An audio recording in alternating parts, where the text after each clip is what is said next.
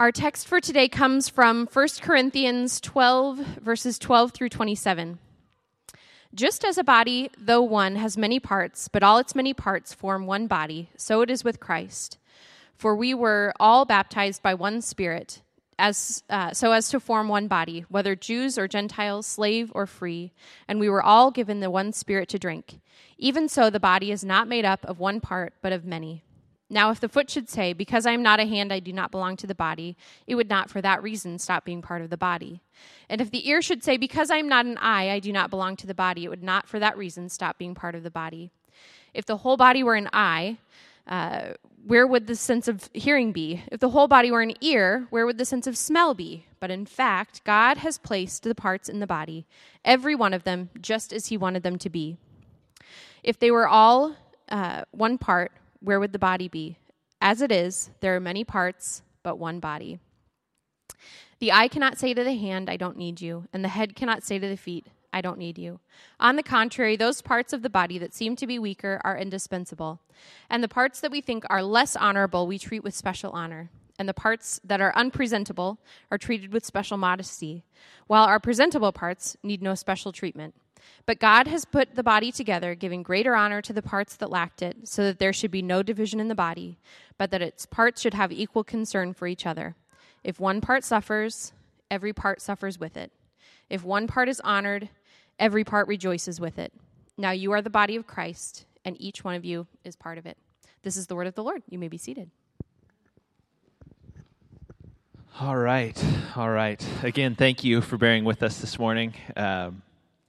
It's like when I used to lay in front of my stereo at home when I was growing up, my little mono stereo, and play Kid and Play tapes to myself. And that's what it sounded like. That's what it sounds like in the room today. All right, what a week, right? Did anybody have as exciting of a week as I had? No one? Man, nothing, right? No, nothing exciting took place this week. There's a lot going on in our world, isn't there? A fair amount of things.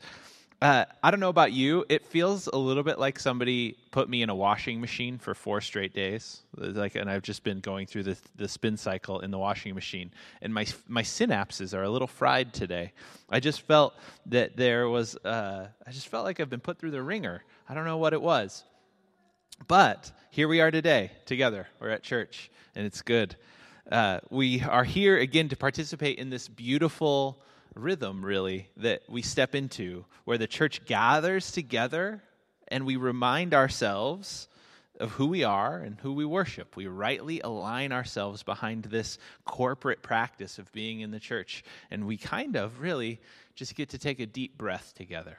We just get to take a deep breath together, which sometimes is all you really need, right? Just to take a deep breath. But this week, we are picking up in our series on the church we're calling Visible Kingdom. We took a break last week to talk about politics. If you were with us or you joined us online for that, that will be the last time I ever do that, all right? So no more, never again. I'm just going to pretend that politics aren't a thing and that it doesn't exist. And I hope that treats me well, okay? That's not true. I like it too much. I'll just take a little break, and then I'll talk about it again later. But we're talking about the church today. We're talking about the church, which is this global, multi-ethnic, multi-national family of Jesus people in the world. The church is an institution of grace that's established around Jesus and centered around Jesus. The church, this beautiful bride of Christ, the scriptures tell us, that was formed specifically to shine the light of Jesus into dark places. You see, when I open the Bible and I read about Jesus and I read about the church, my heart, I don't know about your heart, but my heart stops racing a little bit.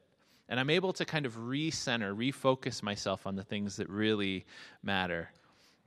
And so today, my hope was that after the week that we've had, right, and all the things that have been going on in our world, we can kind of recenter on the central truth of the scriptures and hear from the Apostle Paul this morning a little bit about how we are called to order our lives as a church, as God's people. And so that's my hope, that the pulse rate of our all of our collective pulse rates will kind of lower, and we can focus in on what the scriptures have to tell us this morning. Is that all right? Can we do that? All right.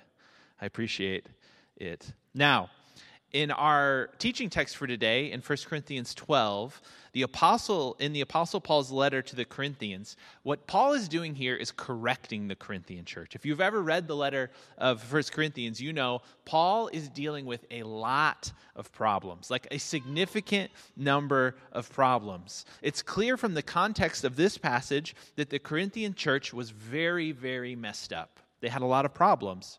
They were crazy. They were hyper-spiritual, and their gatherings were a total and complete mess. People were getting drunk.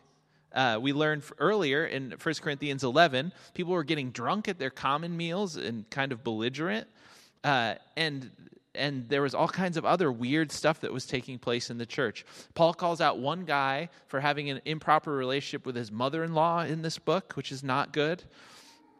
And apparently, people in this church were interrupting and dominating one another when they gathered up together in their meetings, in their worship gatherings, like we're doing today. And so nobody could get a word in edgewise, and everybody was kind of trying to put in their 2 cents, and everybody was yelling over one another. And it seems that the reason they were doing this was because they wanted to look like spiritual people. They wanted to be viewed as the spiritual ones. And so if they spoke up and if they kind of stepped on other people's toes, then they would be viewed as the ones who had spiritual authority, that they were the ones with power, and that they would get all the accolades that came along with it. And what that created in the Corinthian church was basically just a kind of cacophonous mess, right? No one really understood what everyone else was saying. No one was edified in any way, shape, or form through the gathering together. And Paul, in his letter to the Corinthians, is addressing all of these abuses. If you're familiar with the book of Corinthians, you kind of begin, the more you read it, you begin to pick up on the just exasperated tone that Paul is writing with. He's trying to deal with these crazy Corinthians. He wants them to get their gatherings under control. And so chapters 12 through 14 is all about helping this church to get their gatherings under control so that those gatherings would become edifying, that they become uplifting experiences for people, that people wouldn't walk out going like, what happened in church today? And the other person would go, I don't know. Jason was yelling at me. That's all I could make out. Paul wants to help. There's no Jasons in the room today, right? And if there is, just don't yell at each other. But Paul is trying to help this church get their worship gatherings under control. But if you ask me honestly about what Paul is doing here, I think he's actually digging deeper into the situation that's occurring in Corinth than just trying to help them have an orderly worship service. I don't think that's Paul's top priority. I don't think that's the main thing he's after. He wants that to happen for sure. But really, what I think what he's going after in the teaching text we read for today, and in the larger context of 1 Corinthians, is that I think he is going after an individualistic mindset that says that some people had in the Corinthian church, where they said things like, "I'm going to be powerful. I'm going to set myself apart from these other people. I'm going to be, if you will, the greatest among them. I'm going to be the one. And I want to try to get all the shine for myself." To be honest with you, I think what he's addressing in this church, but maybe also in us, is this impulse that we all have for status-driven achievement, for a kind of status-driven achievement. Now, this impulse for status-driven achievement is more a problem for some of us than others of us. If you're familiar with the Enneagram, this is the issue that Enneagrams 3 deal with more than any other of those personality types. But we all have this impulse towards a kind of achievement where we want to intentionally distinguish ourselves from others in order to have the admiration of people. I think we all have this impulse in our hearts in some way, shape, or form. This impulse to be admired by the crowds, to be admired by people. And what Paul says is that the church is not a place where we work towards individual achievement and status. This is what he's kind of attacking in this passage. It's not the type of place where the powerful people, where the successful people, or the eloquent people, or the beautiful people get all of the shine and everyone else just kind of watches and admires. It's not the type of place that the church is. No, the church is a place where everyone is seen, and everyone is valued. Where everyone, regardless of their station, brings their gifts to the table and contributes. The church is not a place where only the pretty and the talented people get honor. Thank God for me, right? That would be bad for me if that was the case. And the image he uses to help the Corinthians understand what he is talking about here is this image of a body with different body parts. Now, as I said, this is difficult for some of us to understand, but I think naturally we all have this predisposition to want to distinguish ourselves. We want to be seen as something big, something important. Some of us want to be seen as powerful. Some of us want to be seen as simply successful. We want people to kind of go, yeah, Nick's a success. Some of us want people to see us as wise or smart. Other people just want to be attractive, right? We just want to be attractive to other people in some way, shape, or form. And the reason we want those things is because we have mistakenly believed that our value is tied to individual achievement. That our value is derived from what we as individuals can achieve. Basically, this is what social media in our day does, right?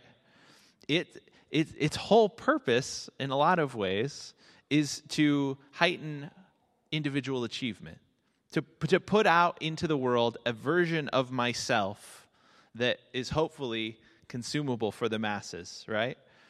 And this is what we do, right? When we share on social media, we tend to put forward our best selves. We tend to. This is why when you see a picture of a family on some social media platform, you go, "Oh, what a beautiful family," and you don't realize that like those people threw dishes at each other's heads 24 hours ago, right? It's just slightly deceptive. The platform makes it that way, and this is not an indictment of social media. And if you want to put pictures up of your family up there, like go for it. I love it. I love seeing you guys, but the truth of the matter is that we just have a culture that's conspiring against us to try to convince us that individual achievement, the external markers of achievement are the things that we need to drive at in order to see ourselves and to see other people as successful. You know, smart people get into good colleges, right? And they get good jobs. Attractive people tend to be just treated better than non-attractive people, right? I knew a guy in college. We went out to a restaurant in college. It was kind of a cool place. And the manager, in a totally unsolicited way, walked up to our table and he looked at my friend and he said, "Would you like a job?" And I was like, what's going on here? Why I've never been offered a job randomly when I was eating at a restaurant. And I realized it's because he's attractive. And this manager saw that my attractive friend walked in and was like, "I would like this attractive person to work at my cool restaurant," right? And I remember thinking to myself, why didn't he offer me a job? I would have really enjoyed a job. The truth of the matter is this happens in society. If you watch 30 Rock, the Tina Fey show, she has a really great segment with John Hamm where she talks about the bubble, where attractive people end up in the bubble and then they actually end up learning no real life skills. They just get given everything their whole life. Like John Hamm thinks he's really good at tennis and he's bad at tennis, that type of thing. Anyways, but this happens in all facets of society, doesn't it? This happens in all facets of society. And it appears from the perspective of Paul that it was also happening in the church that he's addressing in Corinth. It was also happening in the church. People were acting in ways so that they could seem spiritual from the outside. And I know what this type of spiritual environment is like because I went to a little place called Bible college. That's where nerds go to study the Bible, if you're wondering what Bible college is. And I went to a college where if you were perceived to be a quote-unquote spiritual person, there was a reward for that. You got a leg up. I remember I was having a conversation with an upperclassman one day. I think it was a freshman. And we were talking about how to get dates. This was the conversation we had, which I just completely struck out at, just for the record. But he said to me, Nick, you know how you get a date at this school? I said, no, I have no idea how to get a date at this school. That's why I'm talking to you. And he said, here's what you do. We had chapel every day, right? So we went to church every day. Just think about that. And he said, here's what you do. The next time you're in a service and there's somebody speaking or somebody preaching and it's like a powerful moment, stand up when everybody else is sitting down and put your hands in the air. It'll make them think you got the anointing. And I was like, what? I said, apparently if you make the girls think you got the anointing, this is how you get dates at this school. It was incredible. And I got no dates. Make them think you got the anointing. It's always what goes through my head. But we have this natural propensity to want to separate ourselves, don't we? We have this natural propensity to want to position ourselves in such a way as that people would see us and approve of what we do. But here's the truth. Even if we achieve that thing, even if we get the notoriety from the outside that we're looking for, it's momentary. It doesn't last forever. Ask any star athlete who's achieved to the highest levels of their sport, right? And what happens? They get old and the young guy is better than them and they kind of fall off. Ask anybody who's achieved to the highest levels in their profession, and you know that even if they stay there for a while, it's a momentary thing. It doesn't last forever, and it most certainly doesn't define their identity moving into the future. You see, achievement or being viewed as a success is a fleeting thing. It's something that goes away. It's momentary. And yet we're all after it in some way, shape, or form. We all want to be viewed a certain way. We care about what people think about us. And I'm not saying we shouldn't care in any way about what people think about us, but as a motivating factor in our lives, we desire this individualistic, value-based achievement. And we put our worth in there. We put our esteem in that place as well. But when the Apostle Paul is talking to the Corinthian church, and he's talking to them about what motivates them to participate in this thing called the church, the thing that he is trying to correct in them is the idea that they will achieve their highest purpose through individual effort and notoriety, right? And the first thing he does in order to try and rein in this abuse that is happening in the church, where people are trying to achieve something through individual effort and through gaining the notoriety of their peers, is that he teaches them about the complementary role of gifts or of spiritual gifts in the body of Christ. This is, for Paul, the way he solves this problem. Paul tells the church that no matter what your gift or ability may be, everyone has been empowered by God to play a vital role in the church. Everyone. No one is exempt from their dependence on other people within the church. No one is exempt from their responsibility to play a role in the church. No one is exempt from the opportunity to step into the fullness of who God created them to be through the use of their gifts in the church. And he does this through the use of an analogy, right? Through the use of this analogy of the body. He says, is an eye everything an eye can be without an ear? No. Does a foot do everything a body needs it to do by itself without a hand? And the answer to that is no. Paul is attempting to communicate to his original audience that they need one another. They literally need each other. That even though they might not even realize it, they are dependent upon one another, and that each member of the body, each individual person plays a vital role in their shared life together as a church. You see, here's the point this morning. You were created to play a vitally important role in the church. Each and every one of us. We at this church need you.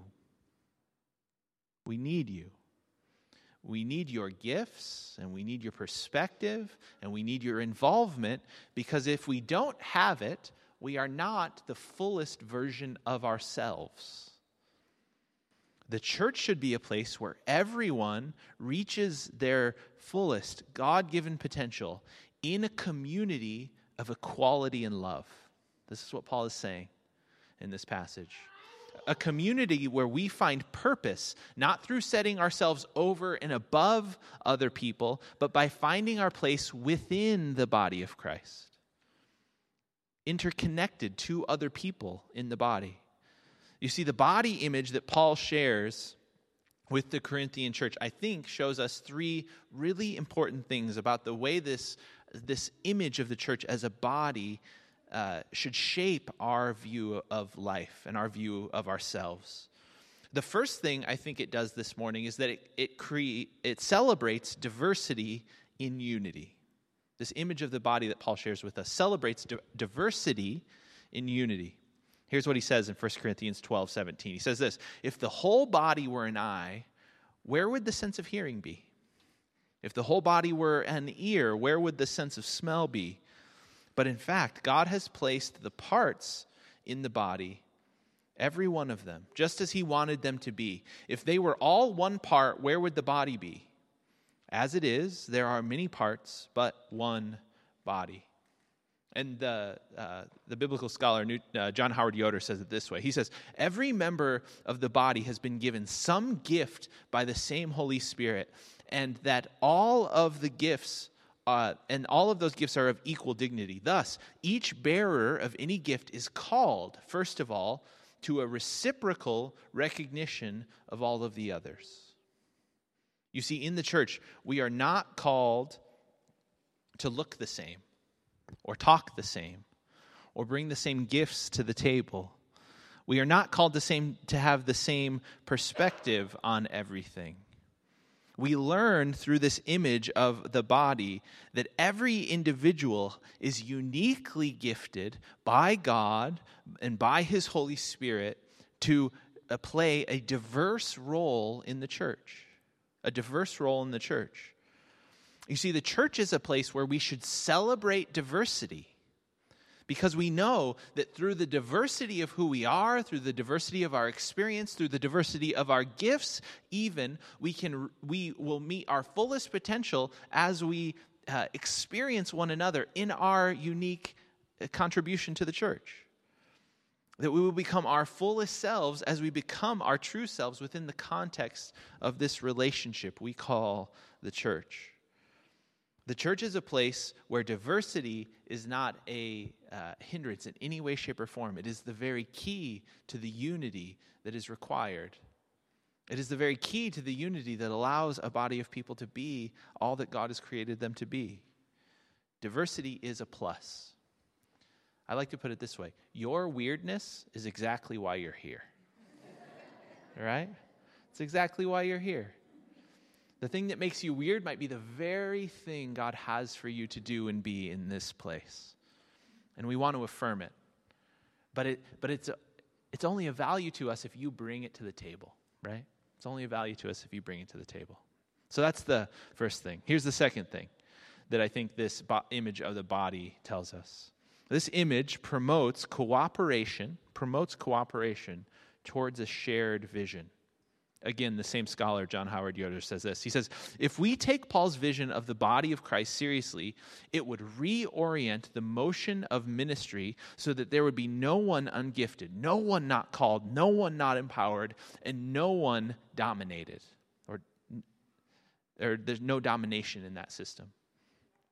Fascinating, right?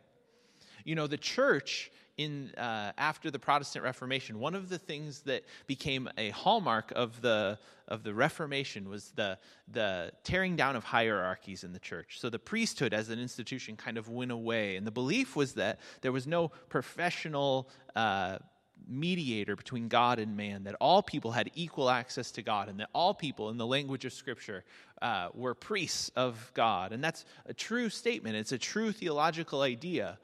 But in the West, I think that idea has been twisted in a sense to mean that I, as an individual, am that. Like by myself, off in the corner, I am that. But the truth of the matter, I think that the Scriptures try to communicate to us, is we are all equal.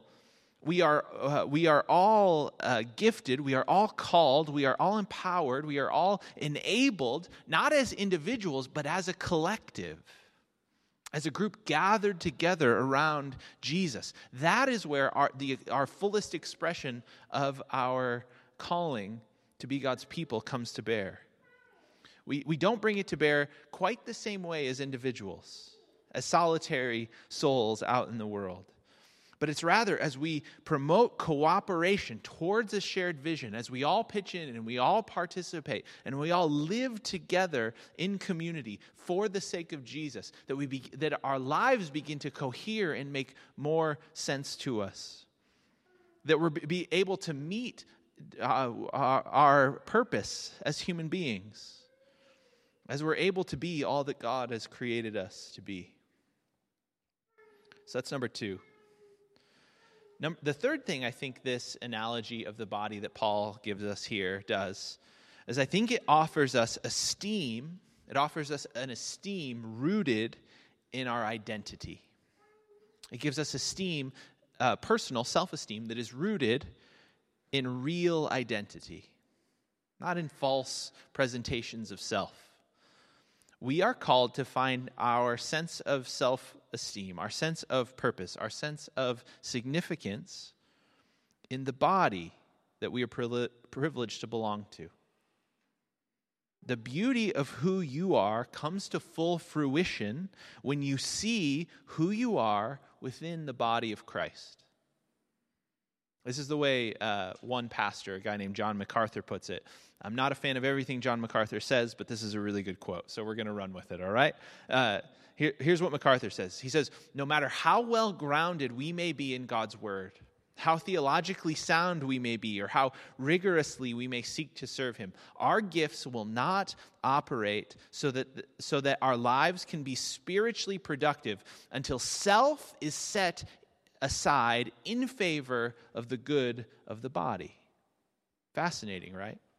We live in a world that is consistently telling us that our value is derived from what we can achieve on our own. This is what's constantly being communicated to us. It's just the water that we swim in. That it is under our own steam and our own initiative that we are going to accomplish what we were put on this earth to do.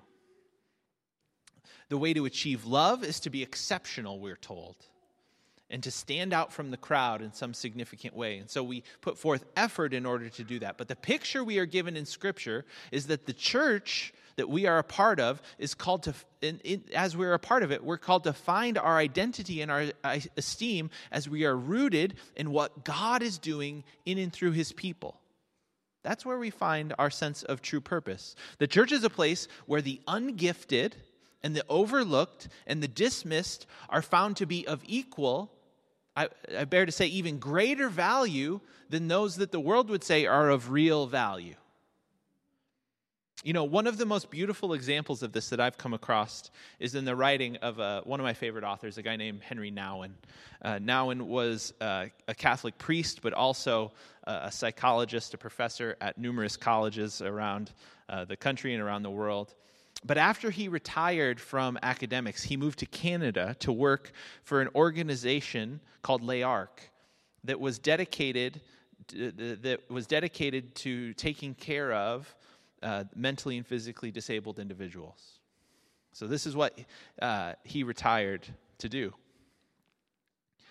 And he writes, Nouwen writes about a man that he was assigned to help, a man named Adam. And Adam couldn't speak, and Adam didn't really have even the ability to make facial expressions to communicate what he was feeling or what he needed.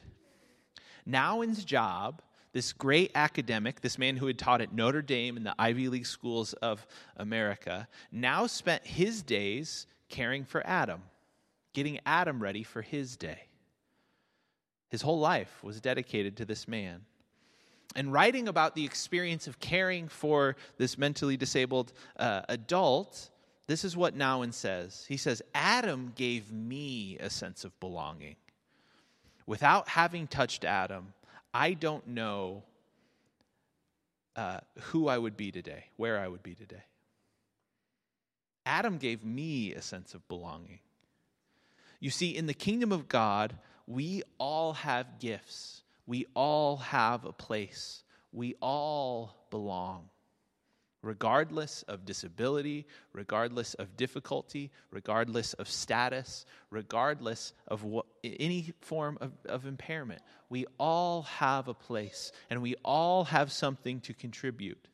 You know, after Nouwen joined the community at Les Arcs, he still was a pretty sought-after speaker all over the world. And so, he would only take speaking engagements towards the end of his life if they allowed him to bring one of his friends along with him from Les Arcs.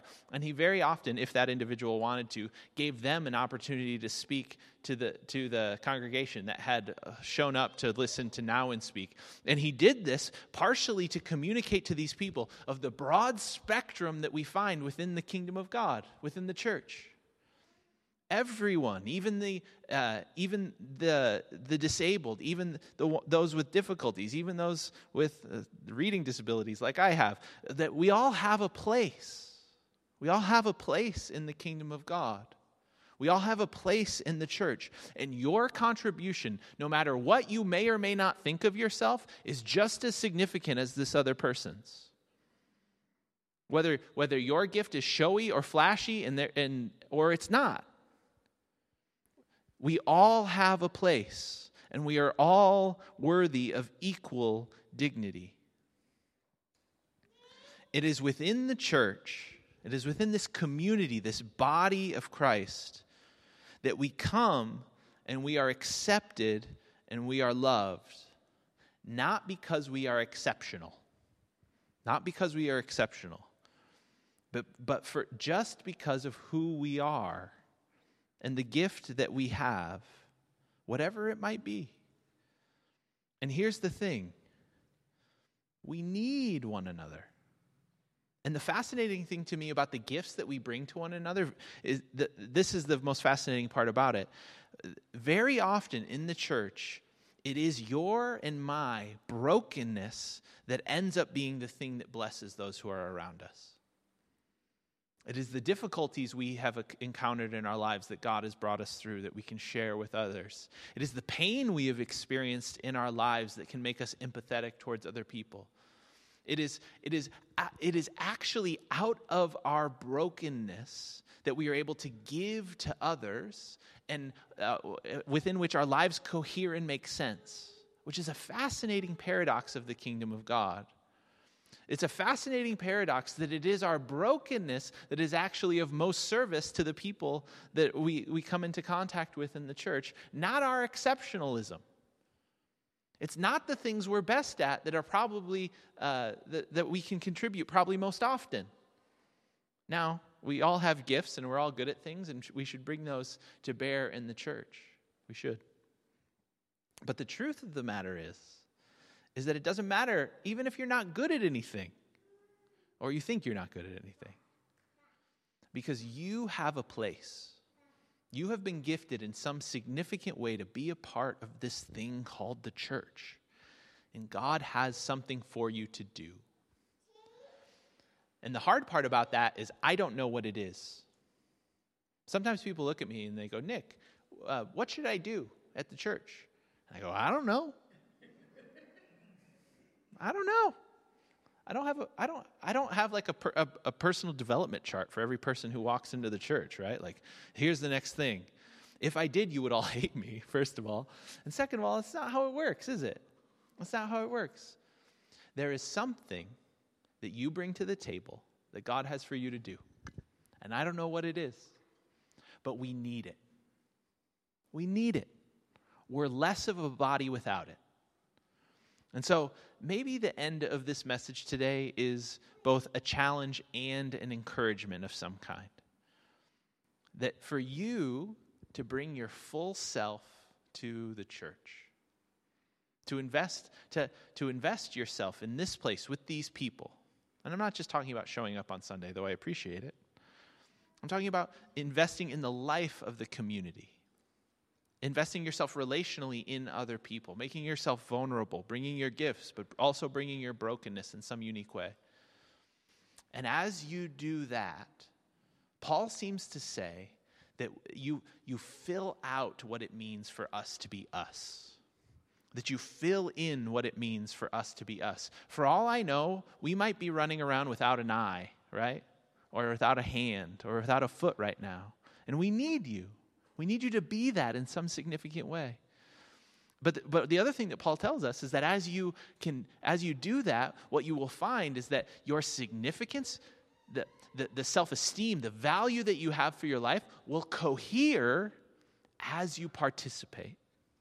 As you participate in this thing called the body.